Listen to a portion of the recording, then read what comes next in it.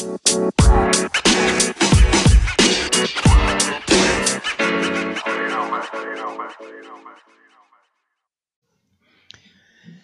again, and this is Sir Sal. Welcome to another episode of Sir Sal's Learning Podcast.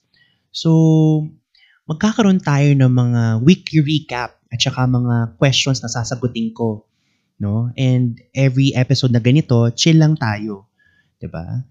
And check natin ngayon kung ano nga ba yung napag-aralan natin or natutunan natin from the past week. So, ano nga ba yung natutunan natin last week? Siyempre, natutunan natin na ano nga ba yung mga rewards of travel, di ba? Yung mga qualities ng travel writer. Tsaka, paano nga ba magkaroon ng isang good travel article. And lastly, yung writing process. Based sa nakita ko sa inyong mga weekly journal, sa tingin ko naman, na-gets nyo talaga yung mga yung mga learning materials ko from last week. But then again, syempre, may mga questions kayo. But before I proceed pala sa questions, no, gusto ko lang i-reiterate na please follow instructions. Pag sinabi kasing name, di ba? Kita mo dito, last name, nickname. Last name lang at saka nickname. Huwag naman yung buong pangalan, okay? Kasi gusto ko kayong makilala in a personal level. Ayoko naman ng lagi na lang full name. Maski ako, ayoko rin ng full name kasi masyadong mahaba yung pangalan ko. So, ganun. And, pag sinabi kong what are the questions, what are your questions no regarding this week's topic? Ayoko naman ng makarinig na I don't have any questions with regards to the topic. Gusto kong may maitatanong talaga kayo. At least man lang 2 questions. Okay? So, for now, papalagpasin ko lang to. So, tingnan natin yung mga questions. Okay. So, sabi ni Tel, how to become a good travel writer. So, yun. Na-discuss na natin yun sa ating slides. Pero personally, no, to answer your question, ang sa akin lang is, kailangan mo talagang ma-experience mo ng mag-travel. Kasi, mahirap magsulat, mas lalo pag about travel, kung hindi ka talaga mismo nakakapag-travel. So, at least man lang, kung ang article mo is about traveling to Tagaytay, dapat at least man lang nakapag-experience ka to how to travel to Tagaytay, di ba? And second is, basta lang maisulat mo lahat. Yun yung tip ko for you. Isulat mo lang lahat muna and then saka na yung edit. Kasi kung papangunahan mo agad yung edit, baka mawala kasi yung ano mo yung momentum mo sa pagsusulat. And lastly, syempre, after everything that you've wrote, no, stick to the theme. Kung theme mo ba ay food lang or yung kung paano mag-commute or stick lang to the theme. Okay. Your next question, Tel, is how to be good in photography. Sa midterms pa yon. So, wag tayong excited. Hindi, joke lang. No. What is it the better way to be good in photography? Well, sige. Sagutin ko na muna to. Personally, kailangan kasi alamin mo talaga yung subject mo. Sino ba yung pipicturean mo? Tao ba? Lugar ba? Pagkain ba? And then, alam mo, marami sa YouTube mga tips and tricks kung paano how to take good photos. And lastly, take. Practice. Practice talaga. Kasi, practice makes perfect. Kung hindi man, maging expert ka sa photography. Ganun lang yun. But, more on that sa midterms. Okay? Next. Okay. Check ko pa. Okay. Question ni Gab Torres.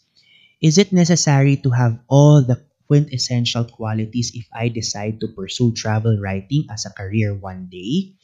If so, then at least how many qualities should I possess? Okay. Very good question yan, Gab. To be honest with you, hindi naman kailangan lahat, no? Kasi, for example, mayaman ka naman talaga. So, why do you have to live a super simple life, 'di ba? Or um why do you need to be flexible if hawak-hawak mo naman talaga yung oras mo and all that. So, um what I mean is you'll be developing qualities as you get along when you want to pursue travel writing. Ang sa akin lang kasi at the end of the day, ang pinaka-importanting quality is you have to be passionate. You have to be dapat ang travel writing talaga is really something that you love to do. Kahit sa trabaho, kahit sa gusto mong gawin sa buhay, you really have to do what you love. So if it's something that you love to write about your travels, and then go for it. Kasi from there, magiging adaptable ka, magiging flexible ka, magiging curious ka, magiging disciplined ka, magiging motivated ka, so on and so forth.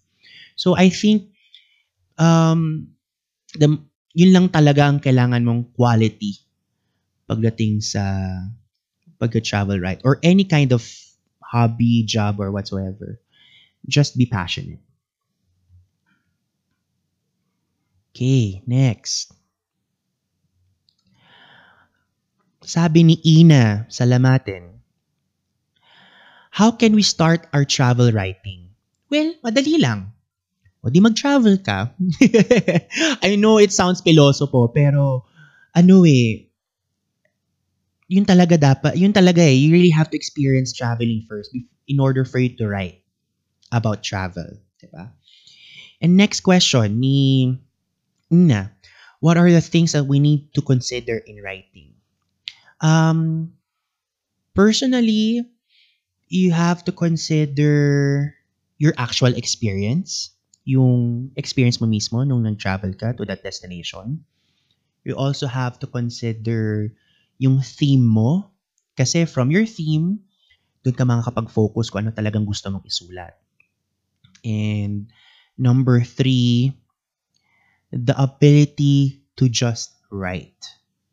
You know, yung ability mo na sulat ka lang ng sulat. Kasi pag sulat ka ng sulat, malilista mo lahat ng mga na-experience mo eh. And then, saka na yung edit. Kasi ang importante, na ilagay mo yung mga information, yung experience, yung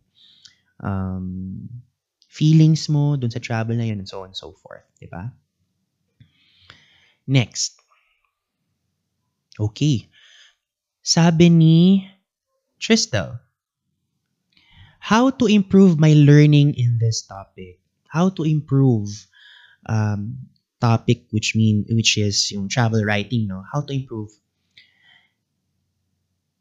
Write. Just write. Magsulat ka lang. Sulat mo lang. Because sabi nga ng isang tao, or I forgot the author, sorry. Your first video recording will suck. Your first podcast will suck. Your first photo will not be good. But definitely, if you keep on, writing, you keep on doing podcasts, you keep on taking videos of yourself, taking pictures of your surroundings, you will improve. So, to answer your question, magsulat ka lang na magsulat. Next, sabi ni Tristel, how to become a good travel writer and photographer like other people because of this lesson on subject. Like what I've said, to improve oneself, you have to keep on doing it, keep on practicing, diba? And how to become a good listener and thinker also. Well, based sa topic ngayon based sa travel writing, no, how to become a good listener. O di, you read your article and listen. Maganda ba yung naging storya mo? Maganda ba yung flow? Maganda ba yung napakinggan mo? And then from there, pwede mo improve yung pagsusulat mo. And then thinker, alam mo, mas mapapaisip ka ng mga dapat mong isulat kung number one, na-experience mo siya, like what I've said earlier, na-experience mo siya. Number two, nakapag-research ka ng information about that certain destination, pagkain, culture, tao, di ba? Kasi once you gather information, once you gather the right, um, topics, experiences, mas mapapaisip ka ng maayos in writing down your travel experience. Okay. Next. Mga questions dito. Ayan. Sabi ni Sam Enriquez, if ever a travel writer misleads her reader on their experiences and tells them lies on their discoveries, what may happen to the future travelers? Ang sagot dyan. Alam mo, okay itong question mo, Sam, ha? In fairness sa'yo. Pero, alam mo, tama. What if nga nagbigay ka ng mga lies, ng mga misinformation, or mga good experiences yung pala bad? Alam mo, mangyayari sa mga travelers, they'll be disappointed. Mas lalo na sa'yo. Number one, they'll be disappointed because they expected this and that, pero hindi pa pala totoo yun. Number two, hindi ka nila papakinggan, hindi ka nila babasahin. Kasi sinungaling ka eh. With regards to writing an article, a travel article or a travel story, kailangan kasi talaga totoo eh. Kasi pag totoo, they'll trust you. Babasahin pa nila lalo yung mga articles mo. Pag hindi naman totoo yung mga sinasabi mo, pag puro kasinungalingan lang, hindi ka nila papakinggan kasi nung sinunod nila yung article mo, commute from point A to point B, hindi pala ganun yung commute. Ba't ka nila papaniwalaan again sa next mong article, di ba? And then number two, sabi ni Sam, is there any rules on being a travel writer? Do they have do's and don'ts? You know what? Another very good question. Do's and don'ts, definitely maraming tips ang mga travel writers. If you're gonna watch yung mga sinend ko sa inyong video sa Schoology at saka Google Classroom, definitely may mga tips sila. Pero you know what? There's no rules. Parang ano yan eh, parang sa fashion.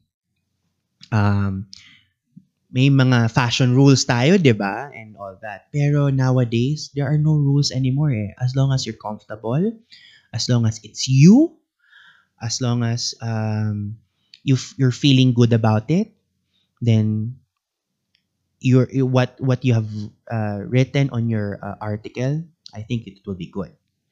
So, again, pagdating sa pagiging travel writer, as long as ikaw mismo ang nagsulat niyan, it came from your heart, and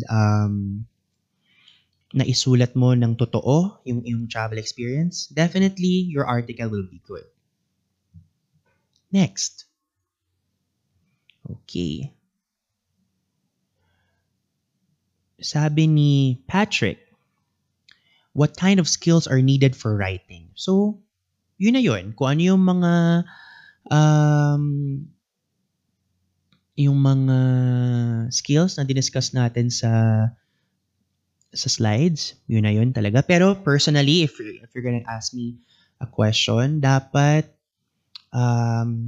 syempre writing skills. Kailangan marunong ka talaga magsulat. Or kung hindi, at least man lang ability to write. Isulat mo lang talaga yung mga gusto mong isulat. And then how to create good travel stories. How to create good travel stories. Personally, and always kung sasabihin, it should come from your experience. Because your experience is the most truthful thing that you could ever write. Diba? So, yun. Next question. Kelly, do I need a specific degree to become a travel writer? No, hindi kailangan, actually. What problems travel writer mostly encounter? Ah, sabi dun sa, I remember, one of our slides, yung mga cliches.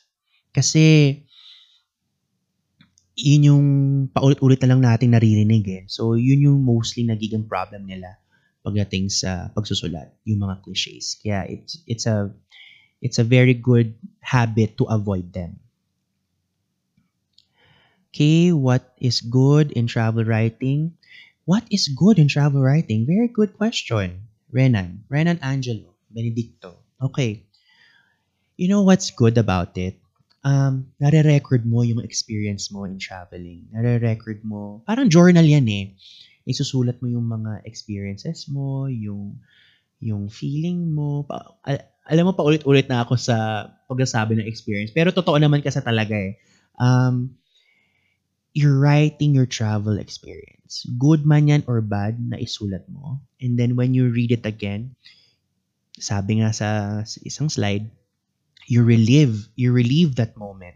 Diba? So that's good. That's what's good in travel writing. Okay. Okay, and then last question. From Ariel Joy Novero. As a flight attendant, is it required to write of all the experience about your travel? You know what? That's a very good question. And to answer your question, no naman. Alam mo ako, although I also love to write talaga about my experiences in travel, medyo ano ako eh, um, mas mas gusto kong i-record siya through videos and pictures personally. Um, Kasi feeling ko, pagtanda ko, makakalimutan ko yung experience na yon. So, I need to like see it, feel it through the videos and pictures. So, as a requirement to write, no. But it is also nice to write the experience. Kasi iba pa rin, although sabihin na natin for me personally, mas gusto ko yung nakita yung pictures, through videos. Pero when you write it kasi, iba pa rin yung depth ng writing. Mas matatransport ka back to that experience that you had when you traveled to a certain destination. Diba? And your last question, Ariel. Is it true that your travel became richer because you tend to look more closely, listen more clearly, and etc. on what you're experiencing? Alam mo, sa totoo lang, yes. I've noticed it yung parang um, perfect example kanina. Lagi akong dumadaan, kasi I'm from Imus, no? Lagi akong dumadaan, Dasma, tas papuntang Tagaytay, ganyan. Alam mo, through this travel writing and photography subject natin, I became more observant on my surroundings. Na-realize ko pala na meron palang TESDA doon sa may malapit sa intersection, doon sa may Dasma Pala-Pala. Na-realize ko pala or na-observe ko pala na marami palang buko juice. Pag malapit ka na, buko juice, may mga nagtitinda ng buko juice. Pag malapit ka na sa Tagaytay. And then, alam mo ba, speaking of buko juice, alam mo ba, ang sarap pala talaga ng buko juice dun sa may silang. Super sarap talaga. So, yung mga ganung bagay na I'd never experienced that before. Pero when you tend to be more observant, using all of your senses, mas nagiging appreciative ka. Not just, not just in travel, but in life. Mas nagiging appreciative ka na parang, ay, ang saya pala nito. Ay, okay pala yan. Diba? And that's it for all of your questions. Please, I encourage you to ask questions, subject-related questions, and I will try to answer them. And I feel like naman all of your questions naman is you're asking for my personal, opinion and thoughts about, on those. And with that said, till our next episode, maraming salamat ulit sa pagkikinig sa akin. And I appreciate this actually, this weekly journal thing. Nakikita ko na may natutunan nga talaga kayo sa mga pinaghirapan ko mga learning materials and I appreciate it. Thank you. And till then, ingat palagi. Bye!